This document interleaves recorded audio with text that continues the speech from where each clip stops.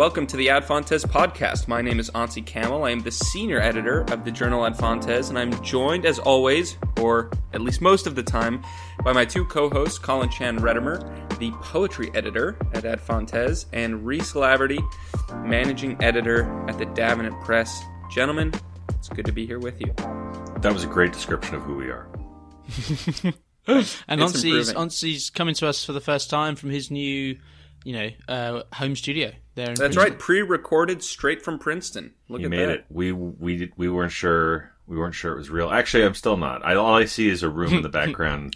You could just be in a different room in your house in the Midwest.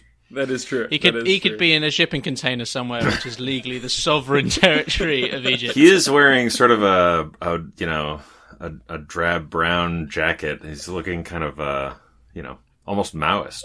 Is that? No, he has a collar, Colin. Come on. Oh yeah, true. It is true. Yeah, I'm genteel. I'm too genteel to be an actual Marxist. But anyway, so today we're going to be talking about a very serious topic. So hopefully Colin will refrain from making jokes at my expense for the duration of this serious podcast. But we're going to be talking about the funniest topic on earth. That's right.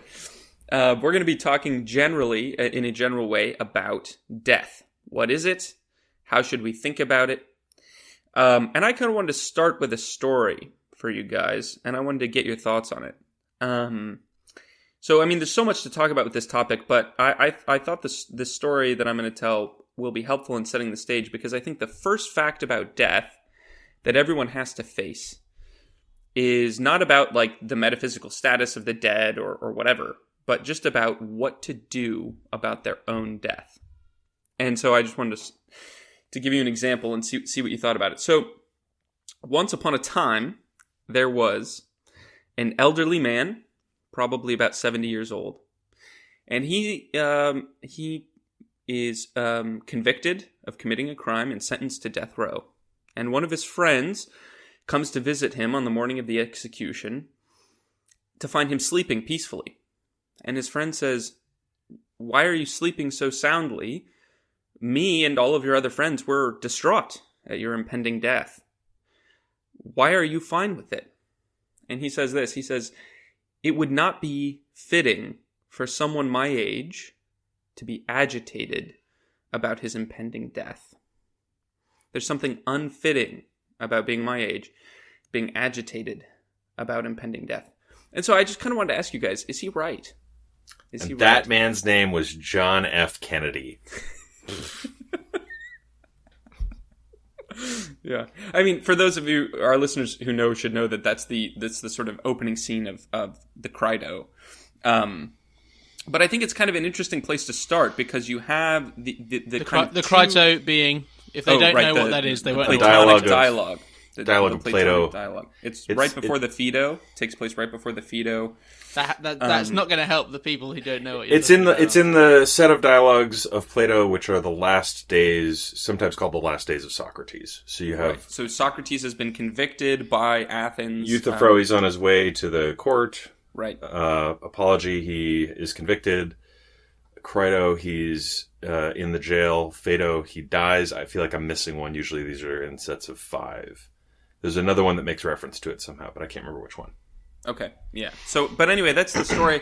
And I think it's kind of an interesting place to start, because when talking about death, the first thing, as I said, we have to face is our own sort of death, and like how to respond to our deaths. And it seems to me that there's sort of two normal reactions, or two maybe philosophical reactions throughout history, right? The one is this kind of like distress at death. Death is an enemy. This discomfort, disquiet in the face of death. And you can see this especially in like the kind of existentialists. The existentialists are trying to come to grips oftentimes with this, what to do about death, this kind of horrific, seeing death as this kind of like horror that, you have to sort of face up against. But then there's kind of like, Socrates' stated position, which is like, look, for someone my age, this is a totally normal thing. I really shouldn't be upset about it. I'm 70. And so even if it's happening in a way that I'd rather it not happen, it's just, it's death. It's normal. What is there to get upset about? And then he sort of elaborates on these arguments in the Phaedo. But I just kind of wanted to start there and get your guys' take on that. Do you think that those two reactions, like, what should we make of them? And how do they sort of, can they teach us how to approach these issues well? I immediately thought of my own grandparents, and I think it is yes and no. It's fitting to respond to death that way. So both of my grandfathers were converted very close to the ends of their lives. One had never had a religious bone in his body, had a very working class blokey bloke, had a near death brush of death a few years before he actually died, and was converted on a Good Friday. And my other grandfather was a lifelong Roman Catholic. But I'm not saying if you are Roman Catholic you're necessarily not saved, but he definitely wasn't. Didn't understand anything about the grace of God at all until I started talking about it with him very near towards the end of his life, and then he, I think, was born again, I'd say. And both grandfathers died very peacefully in the last weeks, months of their life, where their bodies were really failing. They were very content and went very gently. Both of my grandmothers, on the other hand, who had a very middle-of-the-road, nominal, nothingy kind of, would call themselves Christians, fought death tooth and nail. And, one grandmother just aggressive whenever you tried to leave her when she was in hospital because she didn't want to be alone. Apart from when I tried to talk to her about Jesus, when she started saying to me, "Oh, you should probably be off then, shouldn't you?" The only relative she said that to towards the end of her life. Wow. So it's tragic and kind of pathetic to see an old person who isn't accepting of death, and kind of very fitting and kind of, noble to see those who are. And yet my grandfathers, I was glad to see them that way because I knew that they would not experience the second death because they were Christians. When I think of what do you mean by that, Reese? Just back up a second. Second death. They're not going to go to hell for all eternity. Old-fashioned as it is to believe such things.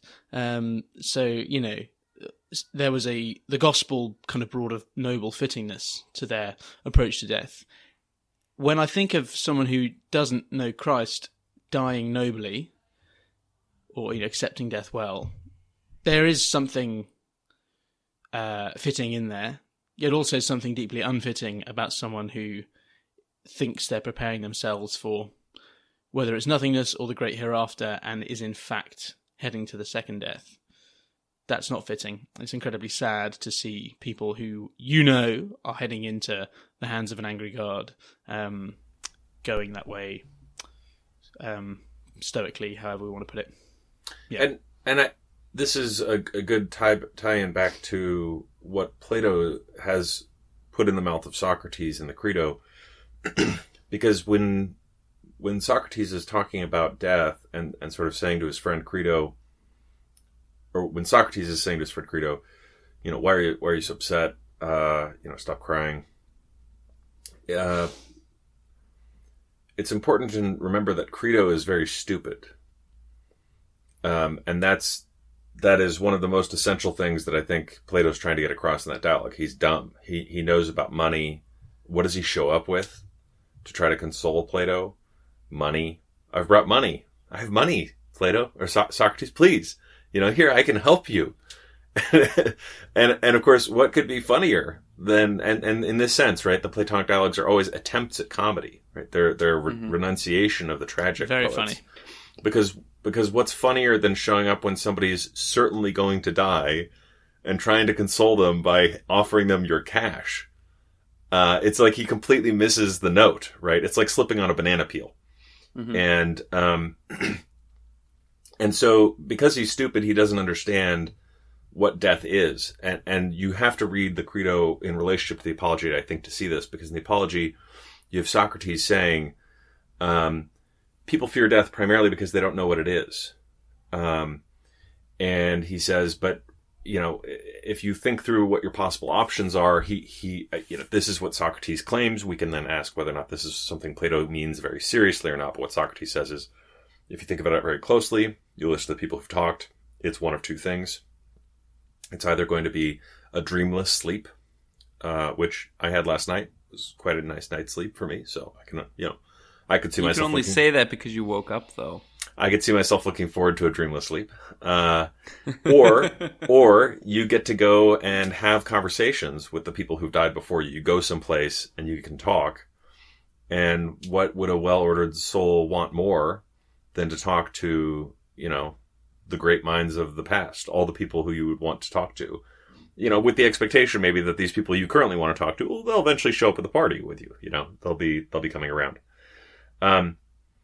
So if that's what you think, I think you could have this sort of natural orientation towards death. We could call it a piety towards death.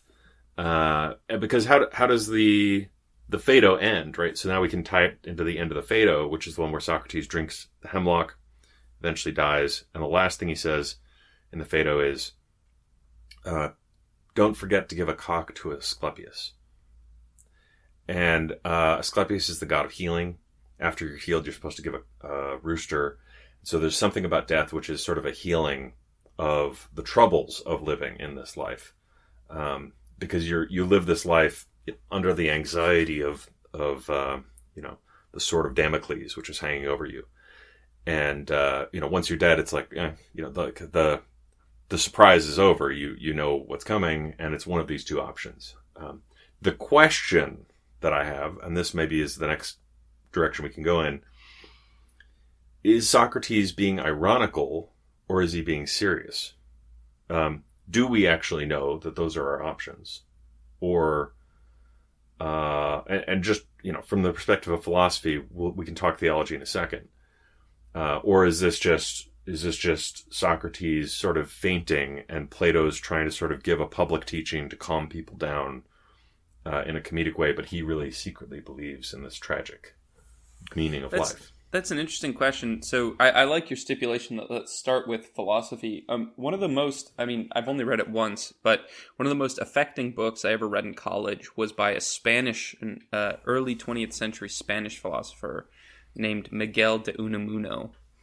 And the book is called, he's great, The Tragic Sense of Life in Men and Nations. And I think he begins from the sort of opposite point of view, right? So where Socrates begins his interrogation by saying, like, okay, let's think about like what death is, and we know that it can be one of these two things. Unamuno, to the degree that I remember the book, it's been years now, but Unamuno begins from the desires of the soul, and he says, look, the soul clearly desires life. This is like, based on our actions in the world, this is true, right? We do things to keep living. Healthy, well-adjusted people do things to continue living. So, we feed ourselves, clothe ourselves, bathe ourselves, etc. But we desire life not just in this world, but we desire to continue existing after this world. This is just, and he thinks, I think he just sort of stipulates this. He just says, this is true. We just desire to live forever. And he says the problem with all of these, philosophies, and he talks about like Nietzschean, eternal return, or the kind of like reincarnation. He talks about a variety of different, perspectives about life after death. He says the problem with all of them is that it's not enough that the soul continues living in some way. He said, my soul, I don't just desire to continue living in some way, like I don't want to come back as an ant. I don't just desire to get, brought into, the kind of, I don't know how to put it, like a kind of pantheism, be united to the one and dissolve my, identity. Unamuno says, my desire is to continue living as me. Mm-hmm. It's I who want to continue living. And so all of the philosophies or religions, in his view, that don't have this kind of, deny the sort of deepest desire of the human soul, which is to live forever as itself. My deepest desire is to continue living forever as me.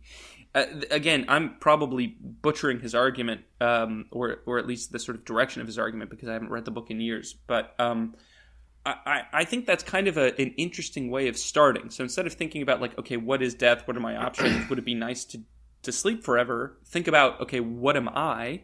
What does my soul desire? And how should the desires of my soul orient me towards death? So I guess to like the Socratic, view, say Socrates is right. He seems to think it's going to be a dreamless sleep.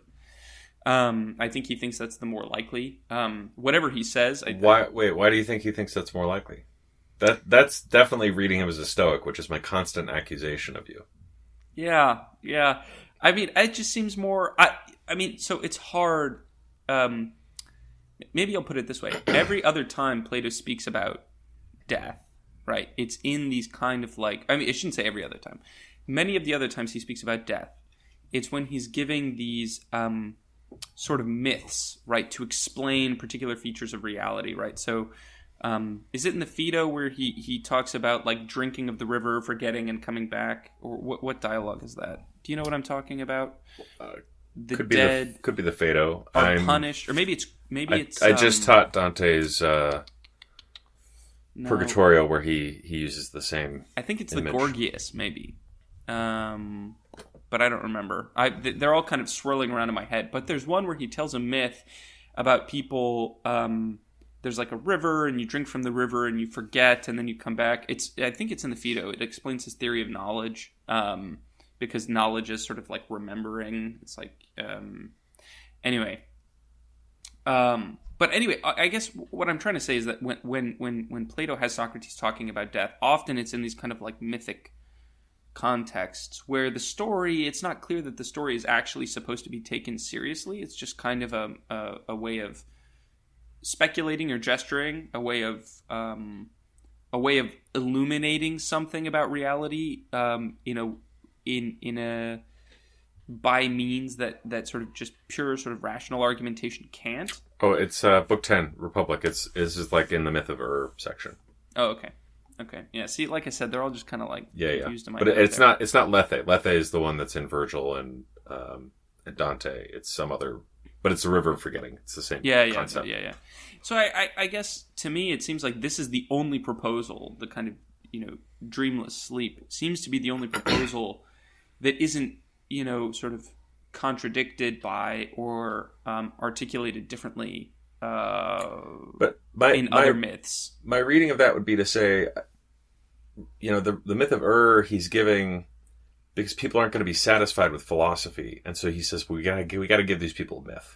Well, I think that's my point. Sorry, I think you just put my point very well. Is that the dreamless sleep seems to be philosophy. That's when you take half of someone's argument, it is often the case that they make your point for you. No. But before you proceeded, I wanted to get my argument fully on the table, which is that every other description of death that I've read in the corpus is mythic, and this is philosophical. Oh no, but it is mythic. I mean, dreamless sleep. Yeah, this is his myth. It's in the book 10 with the myth of right? And the idea that they're going to come back, and if you're going to be, and you have like Achilles comes back as a lion, and I can't remember, but Agamemnon comes back as an eagle. Does he present it as a myth, or is it something? Mm-hmm. He says we got to give these people a myth. We got to give. He them he doesn't get to that point of it's this or this via dialogue. Whereas in the Apology, he says, these seem to be the two options. And in other words, he's presented in the Republic that this one's a myth, and we're going to give these people a myth so that they can live with themselves. Right. And in the myth, they come back as animals. And the smartest of all of the ancient Greek heroes, which is Odysseus, is the one that comes back as a normal, low-born dude, because he knows that being a dude is better than being even like the poorest slave farmer is better than being, the best predator or being a lion or something. And why is that? It's because they have the capacity to talk. And so what he's saying is it's about having this conversation. And most people are not satisfied with having a conversation. They can't understand that the best part of themselves is just their ability to sit down and engage in, I'm just all about dialogue, Anzi. I just want dialogue. We need more dialogue in this country. And that dialogic faculty, right? This conversation is the best thing. And everyone else is sort of like, no, I need to have sex. I need to have victory. I need more money, like Crito, right? And these are inferior people, and therefore they're going to be deeply unsatisfied if you tell them, don't worry, everyone, when you die, get to talk. You get to talk. They're going to be really, really upset. They're going to be like, no, please, I can't die. I need to do everything to preserve my life so that I don't die, because they're completely disordered as humans. So if you tell them it's a dreamless sleep, it's just we hit the reset button and you disappear. they can sort of live with themselves. That's one reading of it. I'm not entirely convinced, but I think that would be my response. Yeah. And sorry, Reese is jumping in. I wanted to ask about Unamuno. Does he have a? Does he zig? Does he zag? What way does he go? Or does he get this aphoretic? There isn't a view of life after death which will allow me to carry on existing as me. So I think ultimately he thinks that this is an argument for Christianity. I mean, he was kind of... That's what I was thinking. Yeah, he had an uneasy relationship to Christianity. I mean, he was kind of... he's one of He kind of thinks the world is like a funhouse mirror. That's my best description of him. In what sense? Everything, it's just, he thinks in these crazy kaleidoscopic ways, and everything is like this weird distortion of our perception of it, but in the midst of it, it's like your only option is faith. And that, sort of... He's even if your faith isn't real, it's like you still should have it anyway. That's sort of where he sort of is. I mean, he's one of these funny guys who like hates Luther and loves Kierkegaard, which like I don't understand. So he's a good Spanish Catholic in hating Luther and a bad one in loving Kierkegaard. But I think so. If you see him as he's taking disliked a lot of by many Orthodox Catholics and loved by fascists, even though he himself is a Christian. Sort of and was against the fascists. Oh yeah, of course. He was punished. He lost his university posting. Anyway, but he's so basically, I think he thinks it's an argument for faith. And as Colin was saying, it's he thinks that faith is like a compulsion almost, from what I recall. That there's this kind of like impulse to faith. It's like necessary for him, whether or not it's sort of like the question of truth is somehow subordinated to the question of necessity. But I think so. He takes it as an argument for a Christian style immortality of the soul, right? Where the soul's deepest desire is to continue existing in its individuation, not to be sort of dissolved or united in a way that it loses its individuality to other things. And to fully be self, your oneself, then you need the body as well, because I'm not me without my body, without me being individuated in this just about a beard now. Finally got a connection between the mustache and the chin after many years. You don't have to say that because they can't see the video, Reese. Sorry, this is how the sausage is made, everybody. This is what it really looks like. You're not yourself without your embodied, to use a buzzword, existence. So that pushes even more towards the unique Christian idea of life after death, which is the resurrection of the body. But we've kind of talked more about life after death than death itself here, which is let's bring it back around to death. I suggested this idea because a friend was talking to me about how people talk about death. Ricky Gervais says this all the time when people ask him if he's an outspoken atheist, he's scared of dying, how do you feel about death? And he's like, well, it'll just be the same as... Oh, sorry. I'm gonna watch his new stand-up thing on Friday night. Okay. and enjoy every second of it. Probably, maybe not. Anyway, he always says when people ask him about death, oh, I won't. Why would I be bothered? It would just be like it was before I was born. And this is a kind of common way of speaking about it now. Is you're just going back to what happened before you were born. So why be bothered? Maybe something a bit Socratic in that. But this is why these people are so pathetic. It's like, how can you look at everything that happened before you were born and be like, I don't mind that I wasn't there. It's like, how incurious are you as what kind of a pathetic person are you? You see nothing in reality before you were born that makes you long to have been there and experienced it and loved it. Yeah. Well, and I think he says something similar in this sketch. He's like, look, I'm not going to know that I'm dead. It won't matter to me. And I just thought, like, that's the kind of sort of stoic, that's a kind of crass articulation of the kind of stoic, or in my view, Platonic position. And this is where I think the existentialists are just so much better, right? I mean, there's this grandeur of soul, this like striving to be that's just,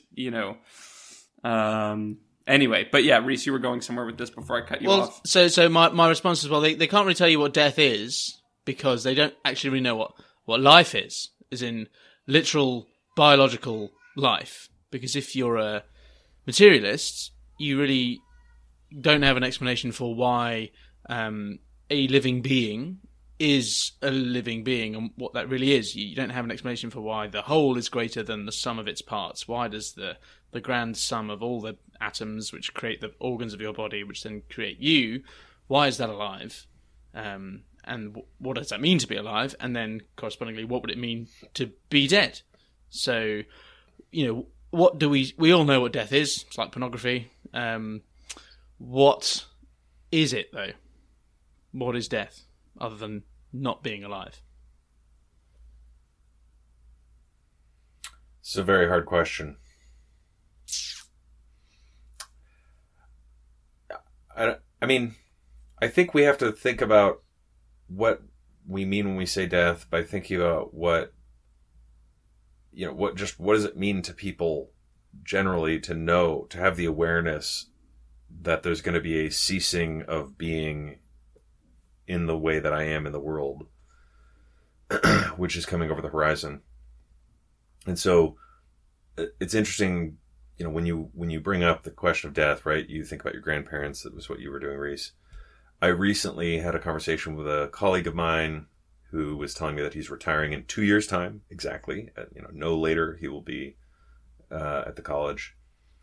And he said, and once I retire, do not ask me to do anything or for any advice on the running of the department or whatever. And he said, because I have to go prepare myself to die. And so I don't think you can really understand death from this natural perspective that you're asking about without talking about the preparation for death and the response to death. And it seems to me that a lot of the Stoic effort is towards sort of cutting out the response to death and cutting out the preparation for death. I'm just going to act like it's not happening. It's like this weird form of denial. It's infinite resignation, Colin. It's infinite resignation. Not faith. I'm not sure. It is. Stoicism is the knight of infinite resignation is the Stoic. But the knight of infinite resignation kind of takes... I'm not familiar enough with Kierkegaard, so I'll let you... This is Kierkegaard, Fear and Trembling.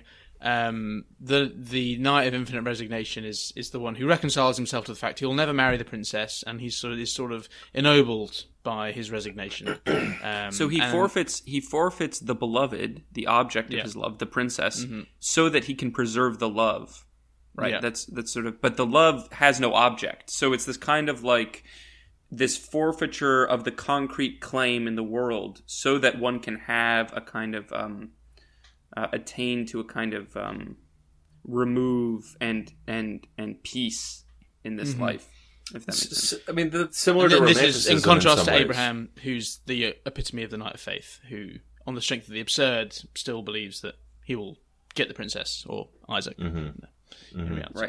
Right. So how is the Stoic onto the Knight of Infinite Resignation? Because they don't think they lack a beloved. I think they have it. They think they have the beloved, and they're just going to carry on until the lights go out, and they don't notice. So my reading of love is a Stoicism, lie. My reading of Stoicism is that it's a kind of therapeutic philosophy. I mean, all philosophy is therapeutic in the sense that it seeks to help you sort of reckon with the world. But I think Stoicism is particularly therapeutic in the sense that it says you have these desires and these hopes, and you want certain things to happen in the world, but you have no capacity to realize them, right? And so what you need to do is you need to resign them. Is that you train yourself to have a kind of impassibility, a kind of immovability with respect to those things, and in so doing, in resigning your concrete claims on those things, you attain to a kind of peace. And so, I mean, that's my reading. Colin's shaking his head no, but so my reading of the Stoic, nothing makes me angrier than Stoicism. Oh, but see, here's what I think. This is actually, which is very unstoic of me. This is why they're not angry at you, Colin. Yeah, Colin's like, I would be a Stoic, but I'm just so damn angry all the time. I'm a lover. I'm a lover. But I guess I think this is why I read sort of maybe put it this way. I actually think that Stoicism is supremely rational in a godless world. I really do. I mean, like, Stoicism... What could you possibly mean by a godless world, though? I mean, that's the problem. In a world with no hope, I think Stoicism is a sort of salutary medicine. It forfeits control over what it has no control over. It focuses on what it can do, and it attains a certain level of peace.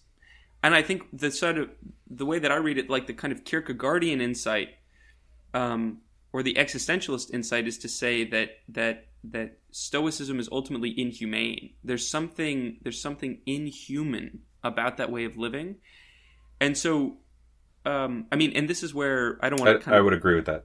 Okay, yeah, and I don't want to get into like names or like different traditions or whatever, but as the existentialist tradition develops, you have this sense in someone like Camus, for example, where rationally he sort of kind of grants, the Stoic position, right? That life is absurd. It's, ultimately, and there are sort of two options. There's resignation in the face of the absurd, or there's this like denial of the absurd. Anyway, Camus is kind of complicated. I don't want to get bogged down there. I don't think the Stoics necessarily think that it's absurd. I think that's true. They don't think it's absurd. They just don't think it's necessarily something. There's this hole out there. I can't necessarily grasp it, but I have to control what I can, and I'll keep trying to grasp it. The absurd is Camus. Sort of, because the absurd is this like desire for meaning, purpose, and eternal life when faced with the fact that like the universe is utterly indifferent to you, mm-hmm. and so that's the absurd.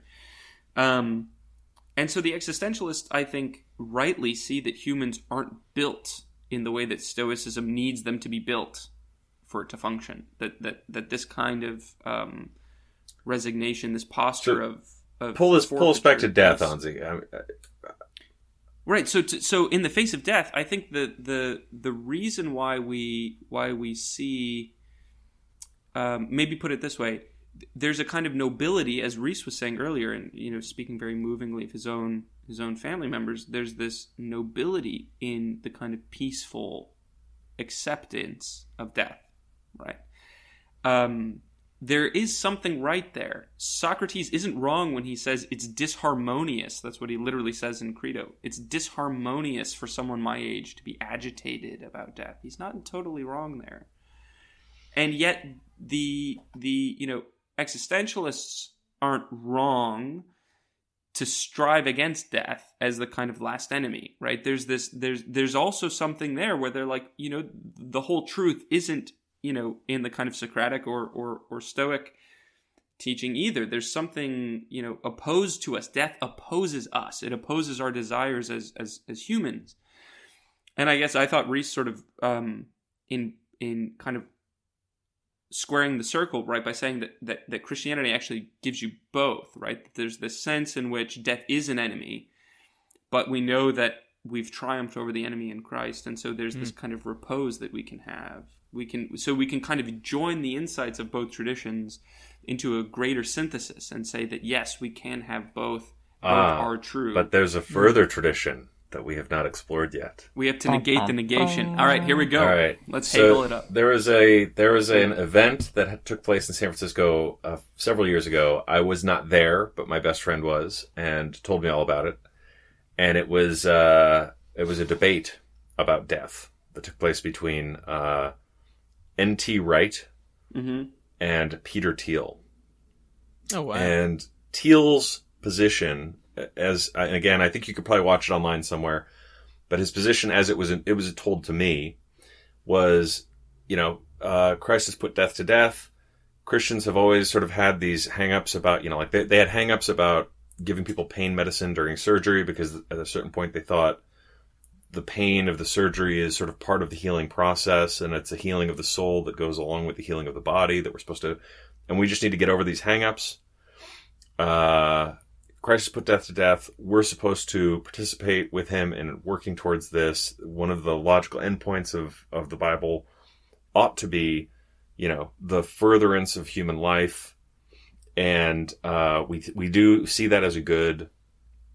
And, supposedly there's this Chinese parable about this dragon who comes into the village, every few weeks, and he comes and he eats someone, and he leaves, and he does this week after week, and the question that he raises in the end is, and the story, the moral of the story is like, well, you can't really kill the dragon, we just have to kind of like put up with it, and the question Teal raises is like, well, why not just kill the dragon? And that's the fundamental question of our lives. And I wonder about this because it's not the Stoic resignation with death. It's not obviously the eternal return of the same from Nietzsche, which I think is a really interesting and probably needs an episode of its own. The myth of the eternal return. Yeah, we should do that. Yeah. That'd be great. It's also not, the pre-Christian, just like, oh yeah, we'll just keep having conversations. Like clearly we're minds more than bodies. There'll be some sort of space where we keep hanging out. Like the party will continue, people. Don't worry about it. And it's not Christian salvation in the sense of we're going to go be with God. It's a solution to the problem of death, which says that death is optional in a natural sense. That death is actually unnatural, which I think Christianity agrees with in one sense. And so therefore, why not allow our intellect as enlightened by God to work towards the project of ending death? Reese, do you want to take this one, or so what? So this is Peter Thiel saying we should work towards. He's a transhumanist, just eternal earthly life. Well, not just again, earthly. I guess We'll go to Mars. We'll create space bubbles. Eternal creaturely life. There we go. I mean, there's the common sense gut instinct that this is dumb and stupid and won't work. And I just want to say stuff real of quick, sci-fi disaster. Peter Thiel, if you hear this, we are open to donations, and also that was totally crazy. Whatever Colin was saying is your position, so please repent and then give us your money. We can, in fact, tell you about beating death another time. But is it completely opposed to Christianity? And if so, why? I mean, it's a right desire. It latches onto the right instinct that death is not natural, and in spite of the people who will meet death in the most Socratic way, that it's a part of life, and I shouldn't be agitated about it, and it's just how things go. They also feel those things deeply. As deeply as an interruption, but on kind of to wind it back to kind of what is death? The materialist, reductionist inability to really tell you what life is, and then to really explain what death is, and to explain why the human body wears out, would make it seem like an endeavor like eradicating death in human bodies is just doomed, because there's no account for the whole. They can account for matter, but they can't account for form. So be like kind of, I think Colin will correct and inform this more, but the Aristotelian idea of what death would be is it's when the form becomes separated from the matter, and for the human being it's when the soul is separated from the body. And Augustine says that in City of God, book 13, I think. The first death. Don't tarnish Augustine's name and with the soul Aristotle. is the form of the body, and therefore get out of here. Augustine is a good he says Aristotelian. Say that. Well, he says currently our souls, as apart from God, our souls are dead. We're spiritually dead, born as objects of wrath. Then the first death is when the soul is separated from the body, and then the second death is when God is separated entirely from the soul. Even though Augustine, I think, seems to say the soul and the body after the second death are together. And we often don't think about this, that the Bible, I think, teaches that there is a resurrection of the body for the ungodly, but it's a resurrection of the body to judgment. Jesus says that in John 5, time will come, dead will come out of their tombs, and some will rise, those who've done good to eternal life, and those who've not to judgment. But those who've not done good, it will be a resurrection body that is not like Christ's. So, Christianity and Thomism, Aristotelianism, whatever, has some account of what death is, other than the cease of biological functioning. And I guess if you can't say something like that, I don't know how you're ever going to unravel death. Yeah. I think that's a good point. The other thing I think that is a good response, just very quickly. But I'm not sure that if we want to claim that putting like the extension of human biological life into great expanses of time is transhuman, then you're making a claim that death is natural to humans. So, and I'm just not quite sure we want to go there. What I'd say is you can say it's natural in that it's an inescapable part of our now fallen nature, and it's natural in a kind of qualified sense. It's just the way things are. It's the nature of it's natural. It is natural, currently speaking, that my 92-year-old grandfather died. It's not ultimately natural, but that's something kind of beyond the bounds, beyond the realm of anything that I can currently achieve. It's an over-realized eschatology, of Peter Thiel's there. I guess St. Paul says that all creation was subjected to futility as it awaits the revelation of the sons of God. In hope, right? In hope as it awaits the revelation of the sons of God. And so I guess what I would say, I don't know that Peter Thiel, the question of nature, supernature, transhumanism, I mean, that's an important conversation to have, and I think Rees makes a good point on that score. I would say, actually, and this is where I think that the kind of Platonic or Stoic, and I know, Colin, you're bristling that I'm equating I cringe every time you do that. I know. That's why I'm saying it. The Platonic / Stoic, because they're the same. No, but this is where I think that they kind of have an insight, which is that it is not given to us after the fall to live like gods. It is not. We've been subjected to futility. That there's a sense in which death is not only a sort of natural consequence of our separating ourselves from God, but it's a judgment of God upon us, right? And so even the first death, to use Rees's distinction, even the first death is a manifestation of God's judgment upon us for our sin. And so I would say that the problem with what Peter Thiel is saying, one of the problems at least, apart from the issue of whether death is natural, et cetera, is that he wants to be a god. He wants us to be gods. And we're not gods. We've been subjected to futility by God. And a part of that futility is a lifespan of a certain time, roughly speaking. Obviously there's variety, but it's finitude. It's fallenness. And the corruption that naturally entails, right? That just is what it is to be a creature after the fall.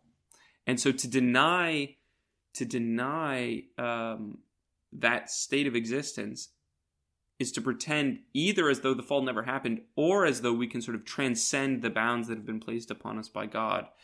Even if it were possible to do that, it wouldn't end well. And I think there's a kind of you can make a sort of further critique about trying to sort of apply various techniques to the body. You could do a kind of C.S. Lewis abolition of man thing. And I think those are all good critiques.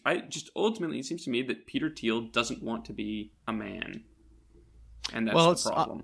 I think you could put it this way. I don't think it's that he, on one level, doesn't want to be human, because living forever is a human thing, which I think is what Colin's trying to get across. I don't think it's that he doesn't want to be human, it's that he wants to be God. Which is also pretty human. To be God? Yeah. Yes. That's different conversation. Adam, well, if Adam's going to eat from the tree, he would become like God. He's already made in God's image, so we're partakers of the divine nature. 1 Peter 1. Well, so. yeah. Well, what does that mean? You got lots of negations and qualifications. Lots of negations. Yeah, we don't become our say or whatever, But either way, so there is a deeply human instinct in there, and that's an embrace of his humanity on one level, wanting to live forever, literally, but trying to deliver that, I guess, is the trying to be God part. Can I just give you? I want to see what Colin has. Colin looks like he has Sorry, something Colin. to say. Yeah. Oh, We've been talking at him. Yeah, there's a few quick thoughts. One is he's the one who wants to talk forever, right? So I mean, it's I'm happy to. I got plenty of time, guys. This is how it's going to be. Heaven is one long Forever. podcast. You can hear my voice forever. Oh, kill me now. No. One quick response would be to say, it just does seem that we make a bit of a sloppy sleight of hand move when we say, well, it's natural, but not natural. You know, like it's, you know, death is natural given what we are now. I mean, I understand completely what you mean. Well, but I don't but exactly even in know the how I garden, would want to. even in the garden, they're preserved. They would have been preserved by the tree of life, right? Like their incorruption was not actually natural in the sense that it needed nothing to sustain it, even before the fall, right? So when you say death is natural, like I do think it is natural to creatures, and it would have been a special act of divine preservation. Yes, on it was God's natural part in the prior to sense the that fall. death was a possibility. Yeah, I think that's right. Any creature And we've not even has talked the about possibility. animal death. Right. Yeah. I think Okay. what it is to be a creature is that the possibility of the ending of your existence is implied in your existence having a beginning. Okay, great. Is So that we what you're agree on saying? that. Yeah. That's all Yeah. I meant. So Which actually leads to an interesting question that we haven't asked, which maybe we'll do another time because we need to do the episode on angels. But like, angels have a beginning. Do they have an end? Is that possible? And I think it's implied that they have to possibly be able to, but do they? And what? Why? Anyway, you know, N.T. Wright's response to Teal still sits with me as a pretty good response. And you gave a great. I mean, this was really good, both of you. So I'm not. But one other thing that are I you heard. telling me that N.T. Wright said something better than I did, Colin? Just in this one instance, I find normally, that offensive. normally Only I because would it's about take the a- resurrection, Nancy. That's where he shines. Well, what he said is that he almost can't understand the desire for. He can understand the desire for eternal life, but he can't understand the desire for eternal life as he is now. Okay, I was just going to say that, but And remember, Reese this wanted is to let N.T. you Wright. talk. That was This is going to be N.T. my Wright argument. saying it. That was No, gonna be my Anzi, it's argument. not your argument. You're stealing it from N.T. Wright. This is stolen valor. Have stolen nothing from N.T. Wright ever.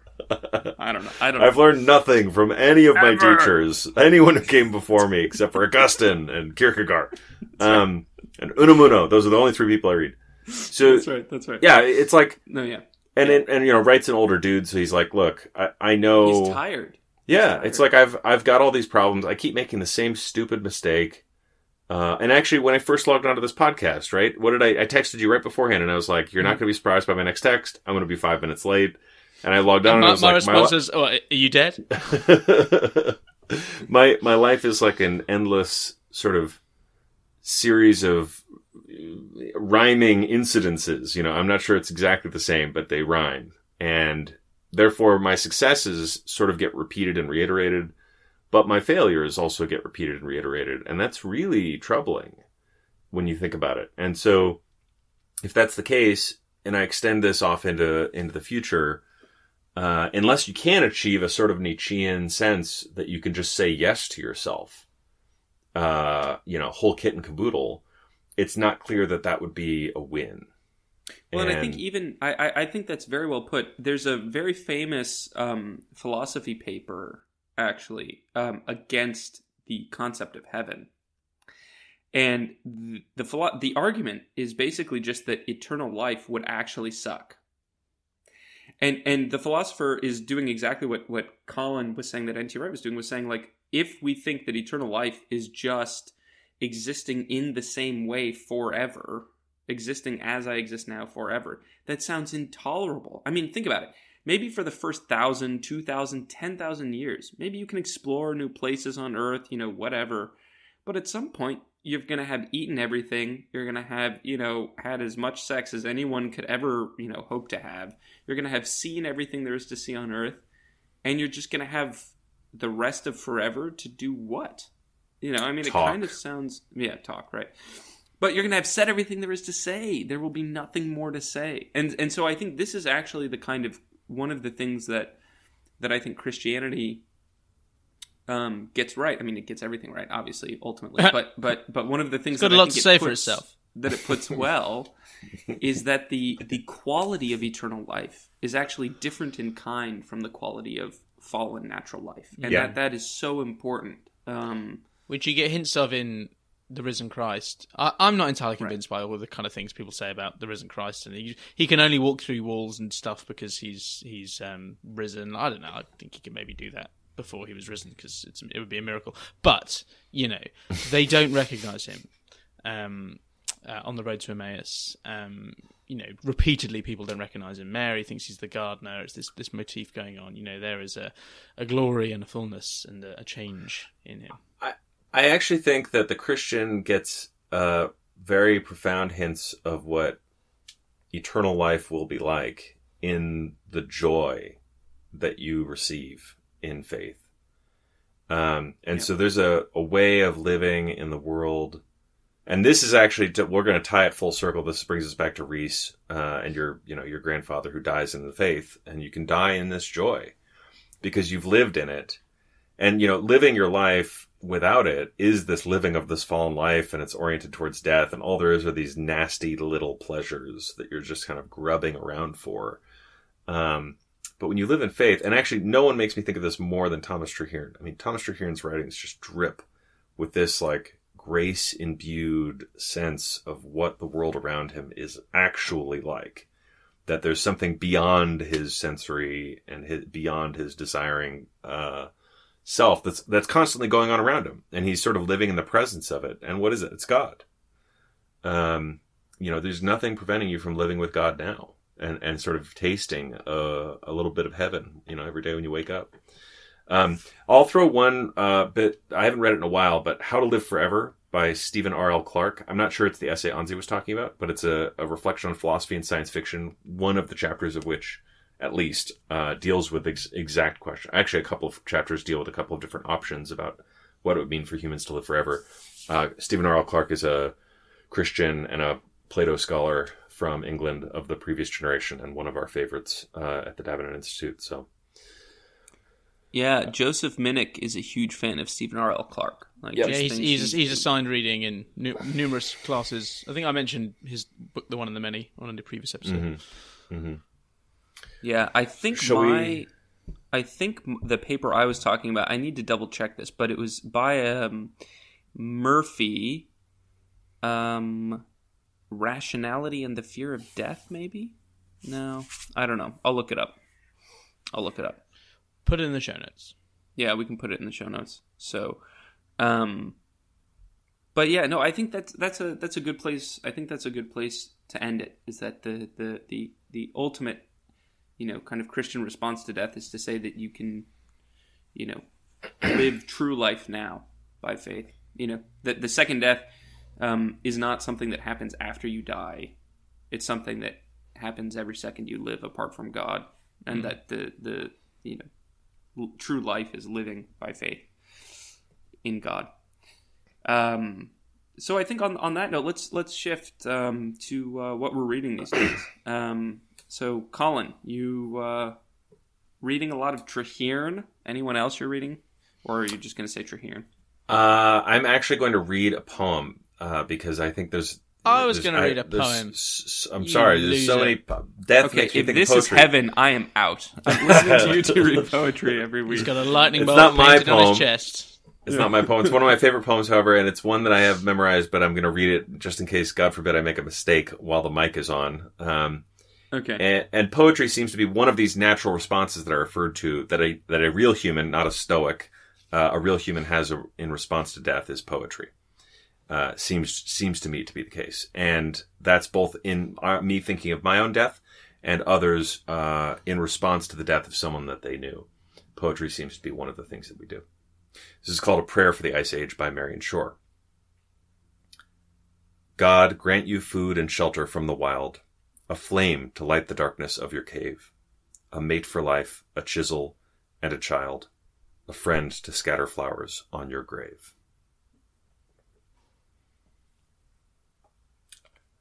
No commentary. Move on. You just commented though that there was going to be such a nice transition into Reese's poem, and then you just had to talk. this is what Plato doesn't understand about eternal life. It would be better if everyone was silent forever. What the listener didn't see is that Colin just declined to speak.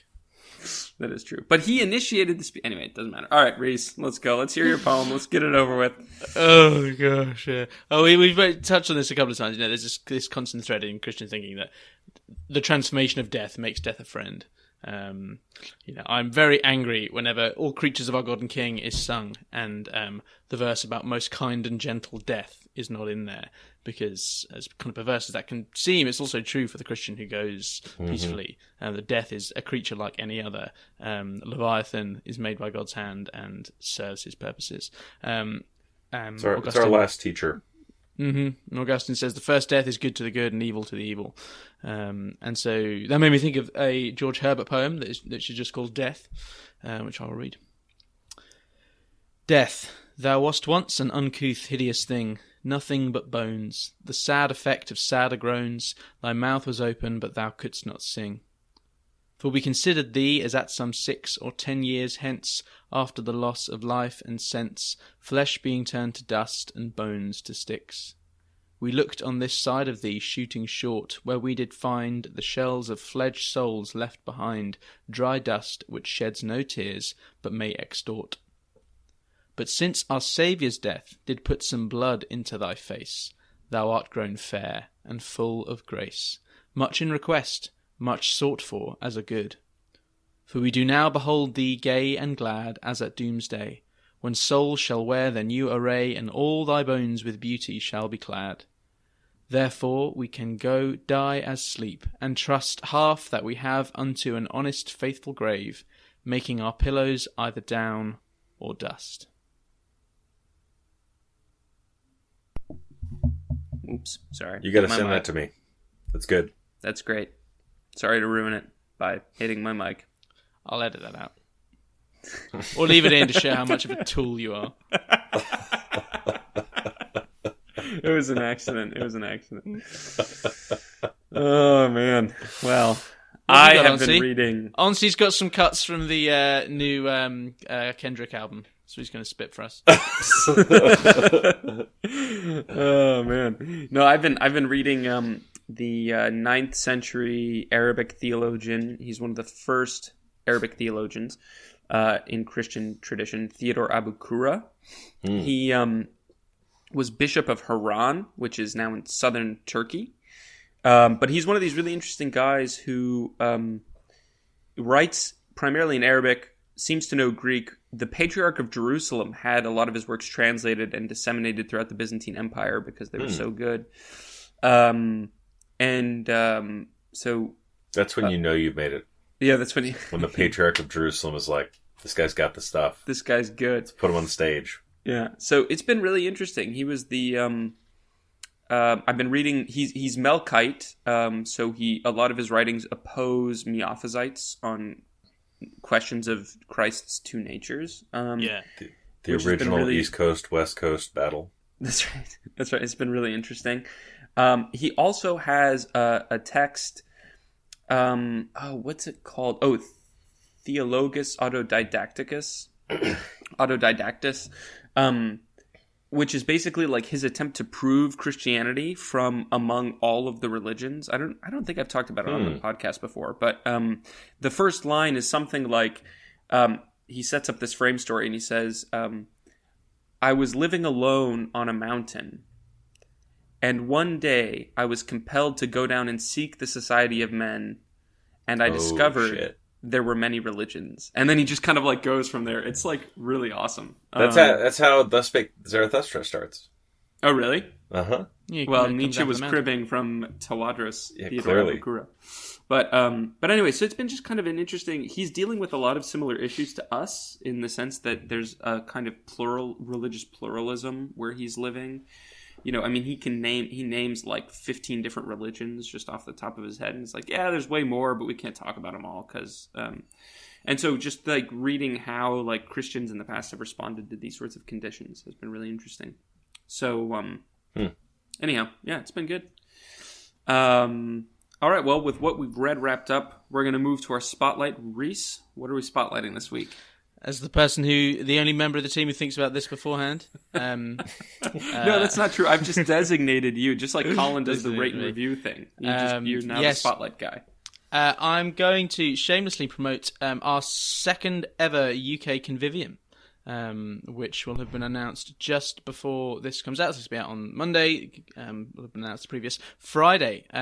We had one just before COVID. I actually wasn't there. Colin, you were there, weren't you? I was there. I was running it. Yeah, it was, but Colin's been superseded.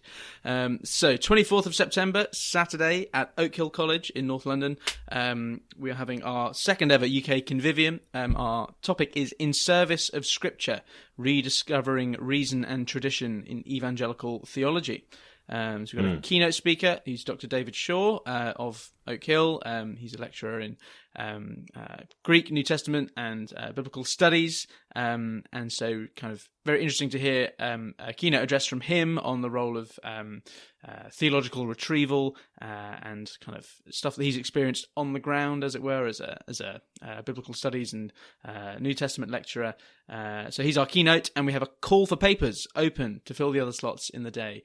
So if you're in the UK and you're listening, and you're a pastor or an academic or a layperson who knows what they're talking about, then I would love to get a submission of papers from you. I was going to say, I'm glad you said knows what they're talking about, because some of our listeners. Yeah, the priesthood of believers is universal. The ministry of believers is not. So that's 24th of September on Saturday at Oak Hill College in North London. Link in the show notes. It'll be on the Davenant website. So would love to have as many people from the UK there as possible, or even if we've got any nearby European listeners, make the hop on the Eurostar or a short plane journey, and we'd love to have you there. Yeah. Great. Well, that's it for today. If you like what you heard here, please give us a 5-star review on... Well, can we tease this? Because next time we're going to be live, I think, at the Convivium. So just people should know that. One of these days, you guys are going to let me do my spiel without interruption. It's going to happen. Spiel. My spiel. I rehearsed it. I practiced this in His the mirror. His name is... And then... so next week we're going to be live from the Convivium Irenicum. And by live, we mean pre-recorded, but from the Convivium. All in person with people it'll be in person, from Convivium. Colin sadly, and I will be Reese, speaking face Sadly, not me. But... I will be celebrating the 70th anniversary of my sovereign ascending the throne. This is like there is nowhere I would less Jesus like to isn't be ascending than the throne, Reese. My queen is his good and faithful servant, Colin. Okay. Wow, Reese, you've only mentioned this like 5 times. He's very excited. I'm glad she's alive for it. It only happens. What do you do this every it's like a 4th of July thing, right? It's like once a year. You gotta. Yeah, I mean, like every 10 years we mark the Jubilee. So we had the Golden Jubilee 10 years ago. That was a big deal. Well. Sorry, the Diamond Jubilee. Sorry, and then Golden was before that. What's the next one? This is Platinum. What's the next one? I don't know what 80 is. You guys are making me revise everything I said. Bernard Lithium? Williams was right. Immortal life would be so tedious. Just hearing about the Jubilees. Don't think anybody thinks she's going to get there. Well, anyway. All right. Yes, so we'll be live from Convivium next week. Now, to return to what I was saying before the innumerable interjections that have transpired. In the meantime, if you like what you heard, give us a 5-star review on Apple or Spotify. And if you don't like what you heard today, Colin, what should they do? Die. I knew that's what I was going to say. Great. All right. Well, with that, ladies and gentlemen, as always, this is the Adfontes Podcast. We are the editors, and we will see you live from the Convivium Irenicum. Live, not dead. Live, not dead. Next week.